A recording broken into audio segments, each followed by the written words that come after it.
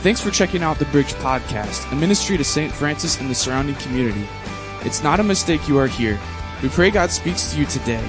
Service times are 9:30 and 11 a.m. Sunday mornings. Feel free to check us out at sfbridge.org. Have a life-giving week.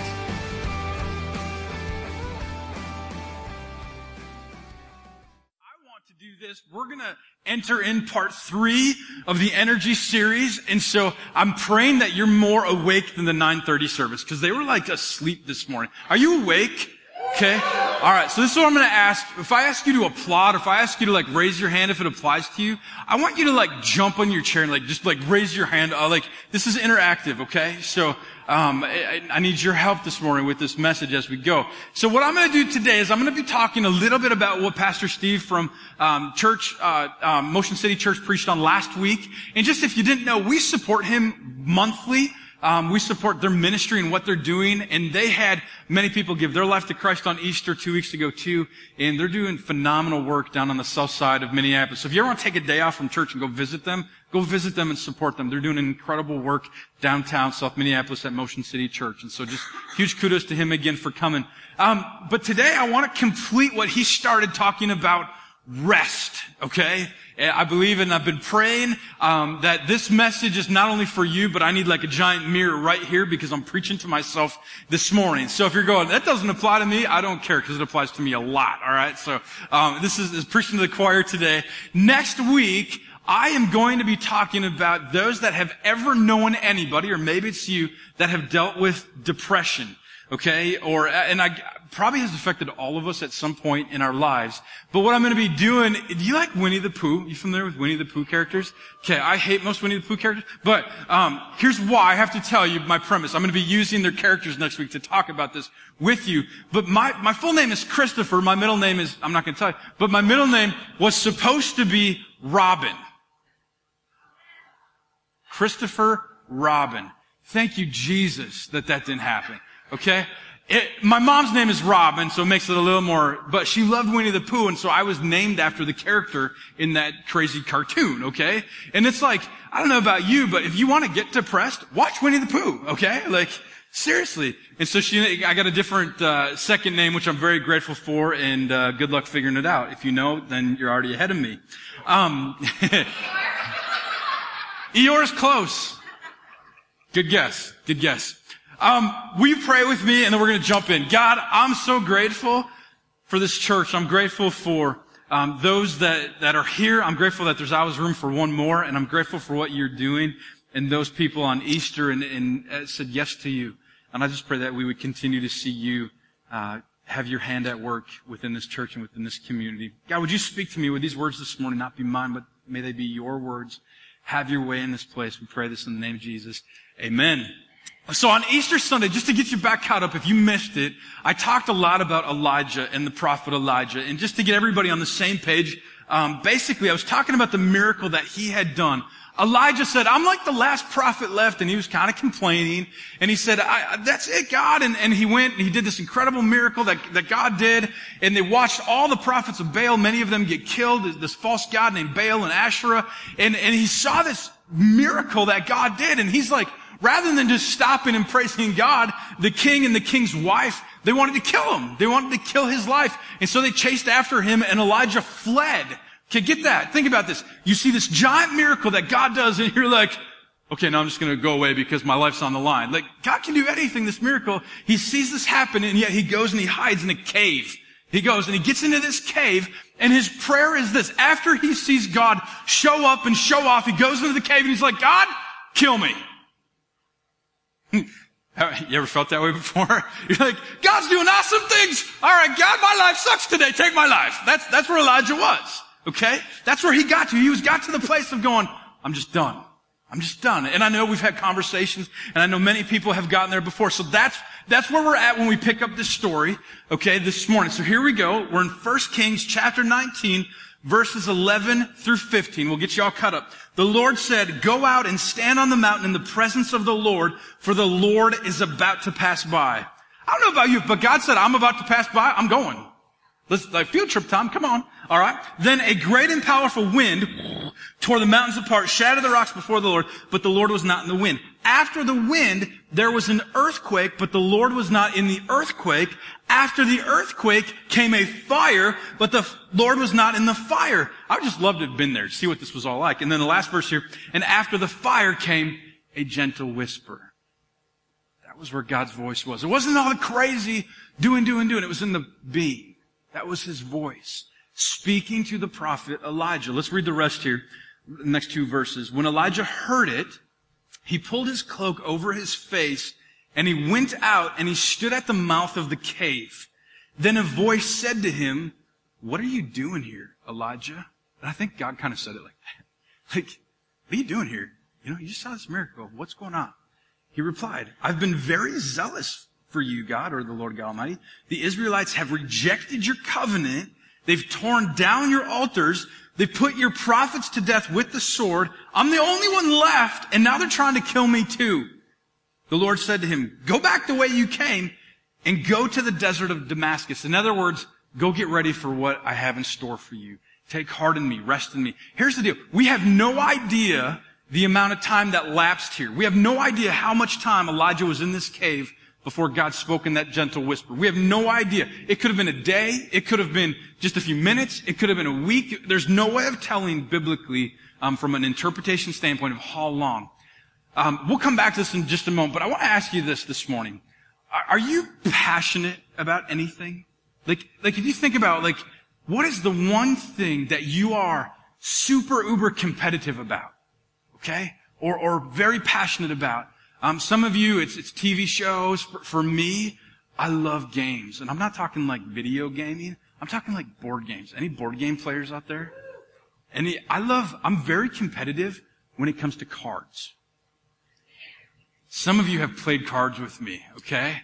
It's bad, okay? It was either going to be a pastor or a card shark at Mystic Lake. It was one of the two. No, I'm kidding. All right. You're like, what? That's my pastor just said. No. All right. But I love cards and all that kind of stuff. In fact, I play this game called Egyptian Rat Race or whatever you want to call it. And I've only lost a handful of times in 20 years, okay? And when we play Egyptian Rat Race, I will actually have my knee on the edge of the table, because if you've ever played, you gotta slap in, and I make sure to do it hard. In fact, I've seen one broken finger while I've played. All right? I mean, that's how competitive I am with this game. Some of you are like, that is crazy and nerdy. I agree. The other thing that I was super passionate about was sports. Are any sports lovers out there? Okay. I had the unfortunate part not being jock-worthy, but I love sports. Can you relate to that? I loved them, but I was not that good at them. And so I remember I was very competitive, so it was hard because I'd go and I'd play, softball, I'd play baseball, I'd play football out in the yard, and I would just get creamed, Half my teeth came out playing football in the yard, and that was the deal. And so I was not good at it, and so as a kid in elementary school, you're trying to go, what am I good at? What am I passionate about? And I remember going, and one of my things that I loved, have you ever played wall ball or squash, with the 4-square ball? I love that. Or 4-square, I learned that really well. But then there came one sport that I was so good at. I'm still really good at it.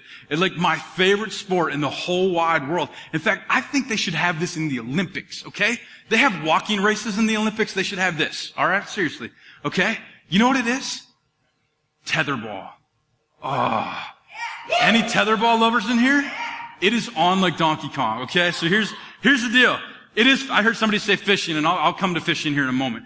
But I love tetherball, man. That's the greatest sport, and needs to be a professionalized sport, okay? I loved it. And I was the nerdy loner kid. I'm I need something to do. And so I went out to the tetherball court, and I'm just I learned it so well that other kids would come up, and I got it going so well. Now, for those, I see parents trying to explain to their kids right now what tetherball is, so give me just a moment.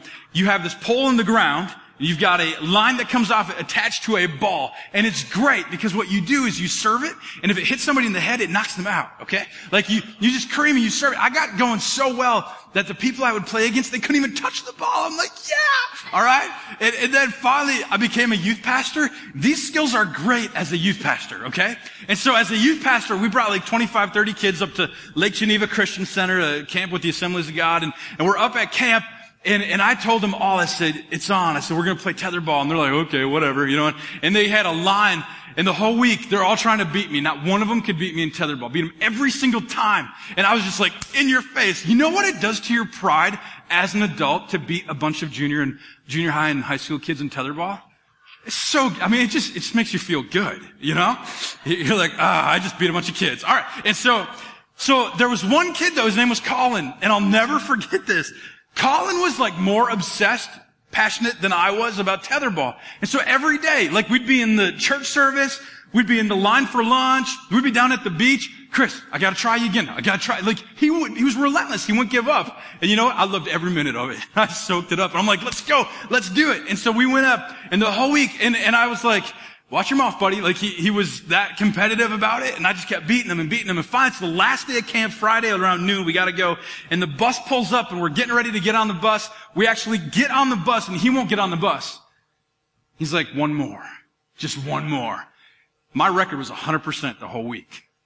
He gets off He gets off the bus, and we go over to the tetherball, and it was like beaten up from us the whole week. I don't think anyone ever used it in like 20 years. And so we go over to it, and he beats me. He serves first. I don't even touch the ball. And he just erupted. The whole bus erupts. I was in tears. I'm just like, my record's shot. Oh my gosh. This is awful. I was so proud of him though. It's the only person that's beat me in 25 years of tetherball. Only time.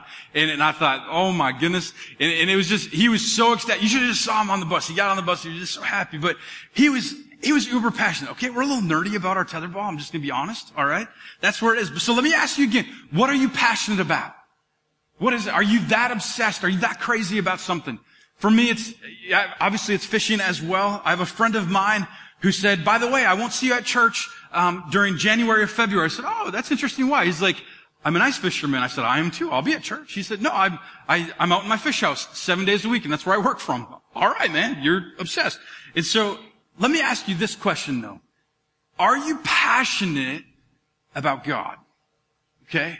Are you that passionate about God? I'll be honest. Sometimes I'm more passionate about tetherball than I should be, and I'm less passionate about God than I really should be. That's where it's at. And so if you answer, yes, I am passionate about God, let me ask a real question, your heart question, is if somebody on the outside was looking and watching your life, would they agree with you? Would they say, oh yeah, that person, boom, sold out for Christ. Revelation, we're going to go there in just a second. Just wait on the scripture 1 second. But in the book of Revelation, it was written by John. Most scholars believe the Apostle John. And it was written in regards to this huge word called eschatology. And basically, it's in regards to the end times or the end of Jerusalem or a combination of both.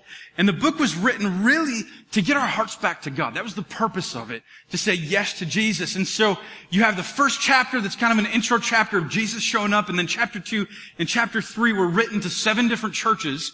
And these were actual churches in the day and age. And John was writing these through the power of the Holy Spirit, saying Jesus wants you to do these things. In other words, these are what he wants you to be encouraged with, but then, you gotta get a few things right so that you can spend eternity with Christ. And so one of the churches that John wrote to was the church in Laodicea. This is what he said. We'll go ahead and put that scripture up for it. To the church in Laodicea, I know your deeds, that you are neither cold nor hot.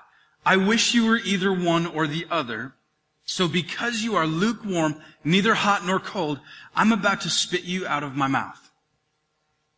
Ow. Think about that for a moment. That's God basically saying, if you're not passionate about me, if you're not hot or on fire for God, then it's not good enough. He wants it all, not just a part of us. He will only take the priority of our heart, no other position. That's what he wants. And so here in the scripture, John's writing through the power of the Holy Spirit that you've got to be hot for God. Okay, and I'm not talking like, oh, I'm hot for my wife. I'm not talking that kind, okay? We're talking passionate, biblical passion for God. A faithful obedience kind of passion. He talks later that you've lost your first love being Christ. And he says, no, you're no longer hot. Be one or the other. Don't be lukewarm. Let me give you an example of what it means to be lukewarm. I'm a visual guy. My parents in elementary school, I would have hot lunch every day. And one day I decided to have a bag lunch. And my mom packed us peanut butter and jelly sandwiches. You like peanut butter and jelly sandwiches? Anybody? I don't even like them anymore very much. I mean, they're okay. But peanut butter, well, here's the deal, okay? Somebody said, are you kidding me? And here's the deal. Peanut butter and jelly sandwiches took the place of any kind of fruit or vegetable side at our dinner. That was our side. It was PB&J. You're like, oh, that sounds amazing. It was for the first 6 years. Okay. Then this day, I get PB&J and I bring it to my locker and I put it in the bottom of my locker and I forgot about it. Because that day I forgot that I had a lunch, and so I went and I had hot lunch. And so the next day I went and I saw it. I'm like, oh, I gotta bring that home. And then I forgot about it. A week later, I was like, I really should bring that home, you know? A month later, totally forgot about it. The end of the year comes, 6 months later. And I go, and it's like the last day, clean out your locker day, and I go with my teacher, and I'm going through, I'm a pretty meticulous, clean guy, usually, okay? This was the big exception. And I go, and I'm cleaning up, and I look at the bottom in that paper bag that I brought from my mom 6 months ago that I'd totally forgotten about. And I'm like, I didn't know that I brought a stuffed animal 6 months ago. I'll let you figure that out. I pull it out. It's white and furry. Like you could have like chopped the penicillin that had been making the last 6 months off of this thing. It was awful. It was awful. Okay. Now for those of you that are coffee drinkers, any coffee drinkers out there?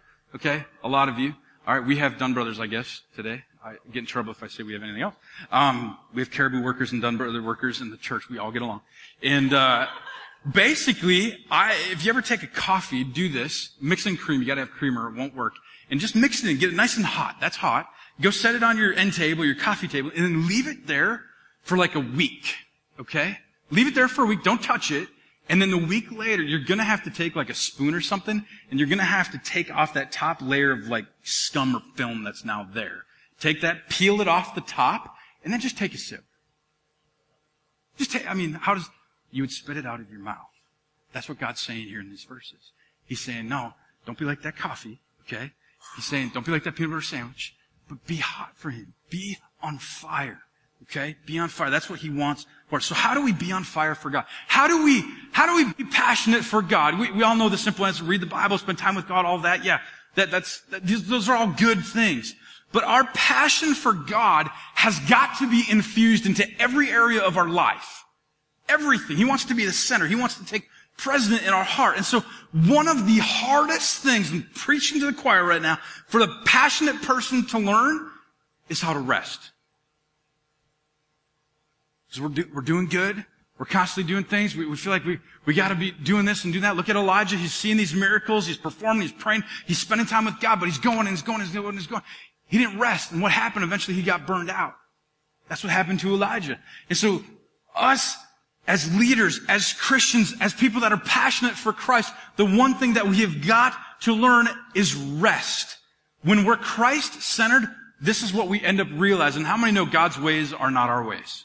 It's a little different a lot of times. And so we know that it's okay to rest, and it's not okay to not rest. God wants us to rest. Rest is just crazy. And see, let me show you this. It's so hard in our day and age. We got music all the time. You come in here, we got music, we got a countdown video, our worship team plays, we got somebody playing the keyboard, and then I come and I speak, and then we got the music team again, then we got music on your way out. And so anytime, even in a church service, that you have like 3 seconds of a moment of silence, it's awkward. I'll prove it to you.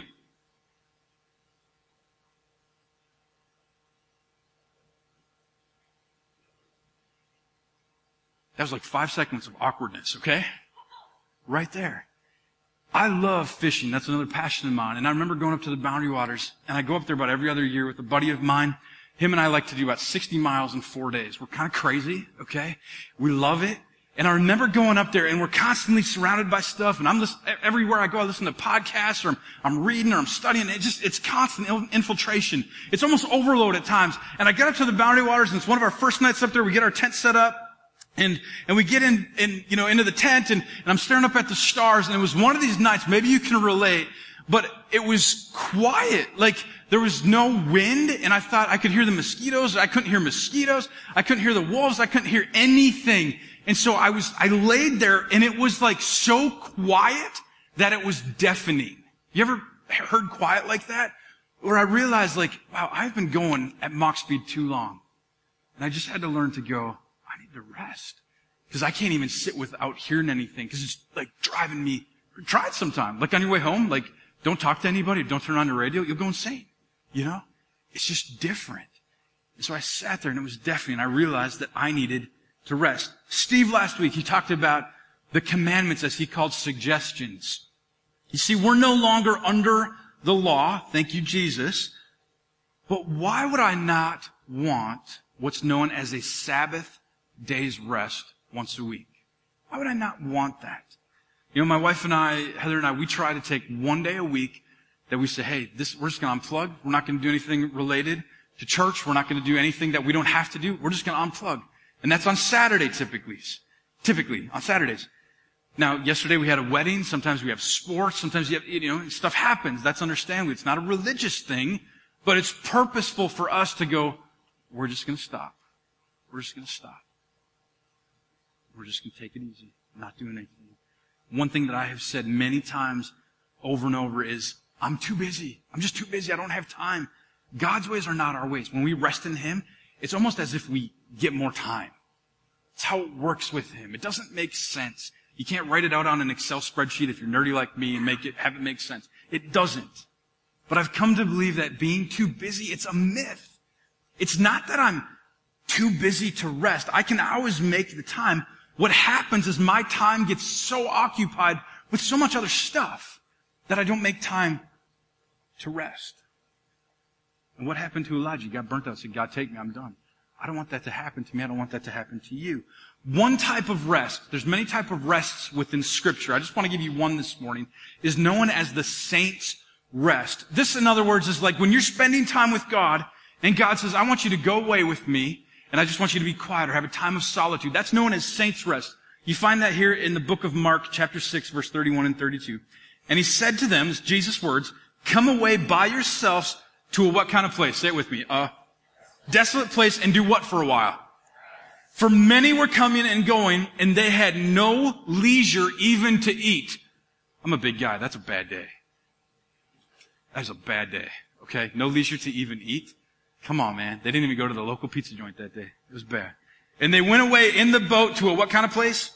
Desolate place by themselves. What's interesting about where this story is in the book of Mark, if you like biblical interpretation, study hermeneutics, all that kind of stuff, basically the book of Mark is all of these sandwich stories that are on top of each other. And right here in the midst of it, you find what's important is usually the middle of the sandwich. You have a pre-miracle, you have them spending time with Jesus, and then you have a post-miracle where they feed the 5,000. In between, you see what's really important, where the author of the book of Mark was trying to get our attention and say, look, you gotta stop and just spend time with Jesus. Get out in a boat with Him and have pizza. That's what's really saying here. Okay, that's my paraphrase version. All right. Okay.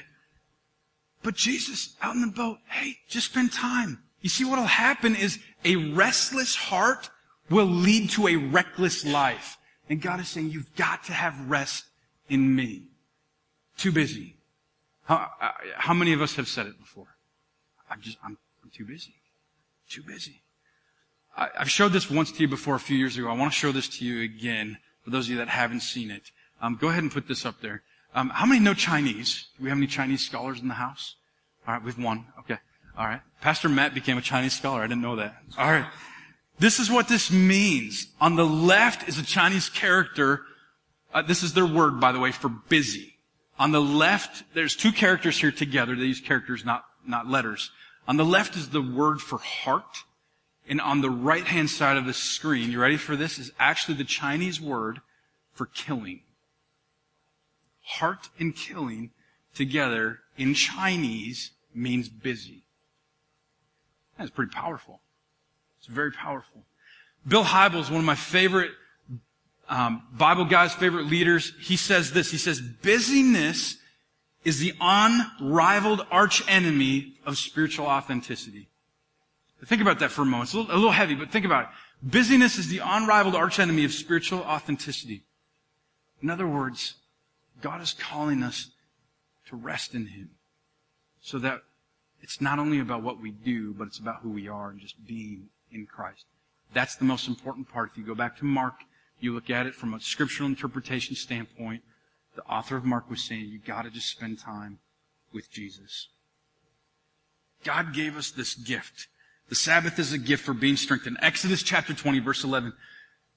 says this. Now remember, this was the law, and it said, for in 6 days the Lord made the heavens and the earth, the sea, and all that's in them, but he rested on the seventh day. Therefore the Lord blessed the Sabbath day and made it holy. Did God have to rest on the seventh day?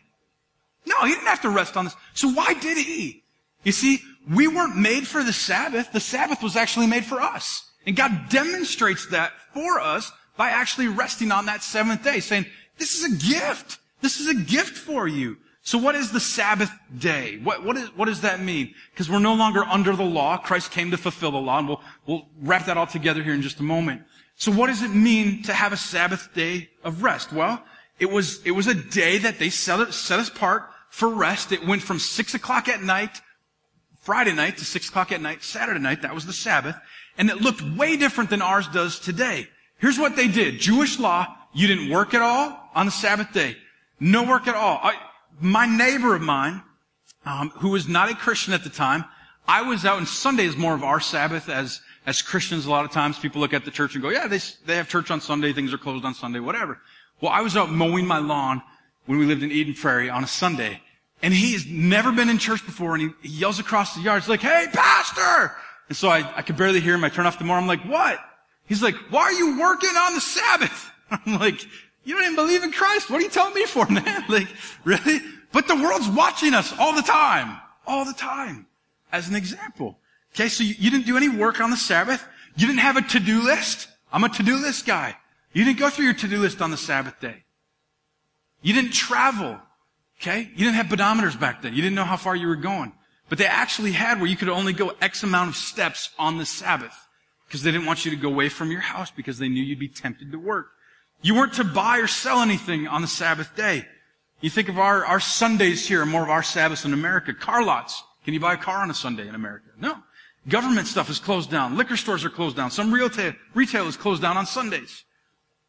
The reason was that you came together and you worshiped. You worshiped the true God of Israel on the Sabbath. That's what we do on Sunday. We follow a biblical principle. Acts chapter 2, verse 46 says they came together in the temple and they worshiped together. That's what we do. And then we do the rest. We do life together, We try to connect throughout the week. Yet with all of these rules and regulations that the Jews had, it was known, check this out, as a day of gladness. Why?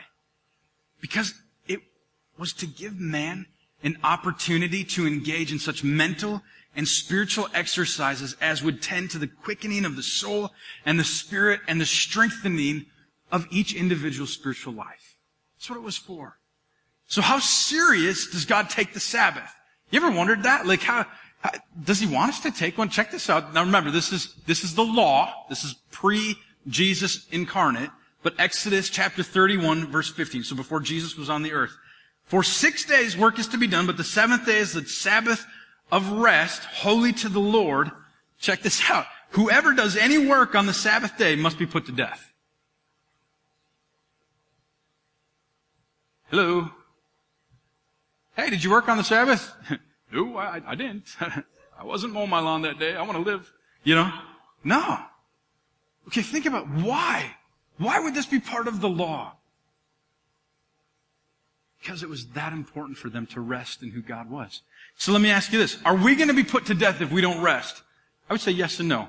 I would say no because we're not under the old ways of the law. But yes, because we're dying if we're not strengthened by this gift that Christ has for us. Okay? The Sabbath reveals the human tendency to marginalize God by not resting and accepting His creation order for our lives. The Sabbath reveals that rest cannot be an act of worship as we submit our schedules to God's wisdom. Okay, as work is dedicated to God's glory, so should rest.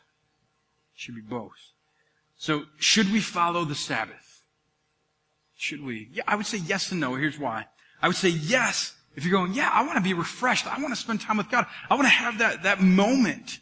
And I guarantee God will bless you. Okay? It might not look how you want, but you will. If you take time to spend with God, all of a sudden it will seem like you have more time. That's how it works with Him. It doesn't make sense. Don't compute it. If you're nerdy like me, don't grab your calculators out and your Excel spreadsheets. It doesn't work that way. But it works that way with God.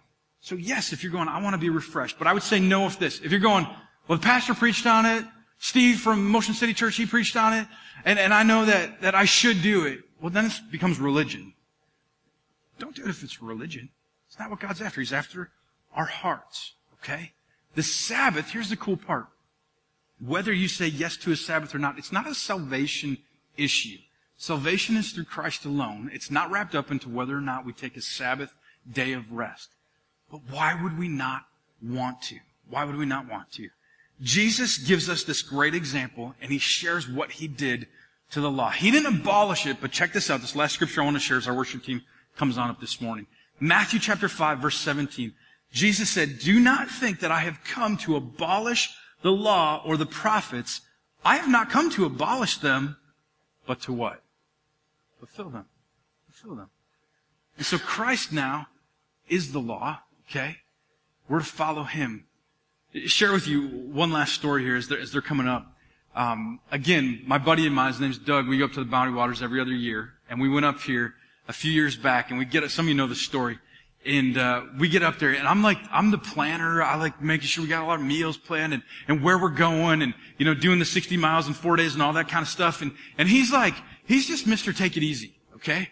And so I wake up one morning, and he's out at our campsite, and he's sitting on a peninsula in the middle of the lake. I'm like, "What are you doing, dude?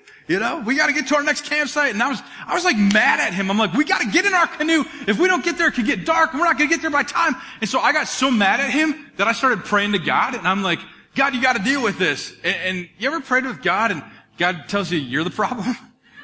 It's great, And so I'm praying to God, and God just really gently said to me, "You need to kind of shut up and rest. You need to be the one that takes a load off. What he's doing right now is what is honoring me. What you're doing isn't." Thanks, Lord. Love you too. Right back at you, buddy. But he said that. And I remember talking to my buddy and saying, "How are you doing?" He's like, "You know what? I'm just here to take it easy. I'm here to rest this week." And I was so like, "We gotta get to the next place, gotta get to the next place." That convicted me. You can ask my kids on the way back from vacation. I'm usually planning the next vacation. That's me. They're nodding their heads. I have to learn, and I bet a lot of you have to learn to say, "Okay, God, I'm going to rest. I don't want to get in a place where Elijah was, where I say, God, I can't handle it anymore, and it's too much because you've been given and given and given." Many of you are givers. This church is made up of huge people, huge givers that give all the time, their resources. They give and they give and they give. God has given this to us as a gift, to rest. Would you pray with me? This has been a podcast of the Bridge Church. Have a great week. Stop in Sunday sometime and visit. If you would like to give, you can do so online at sfbridge.org. Have a great week.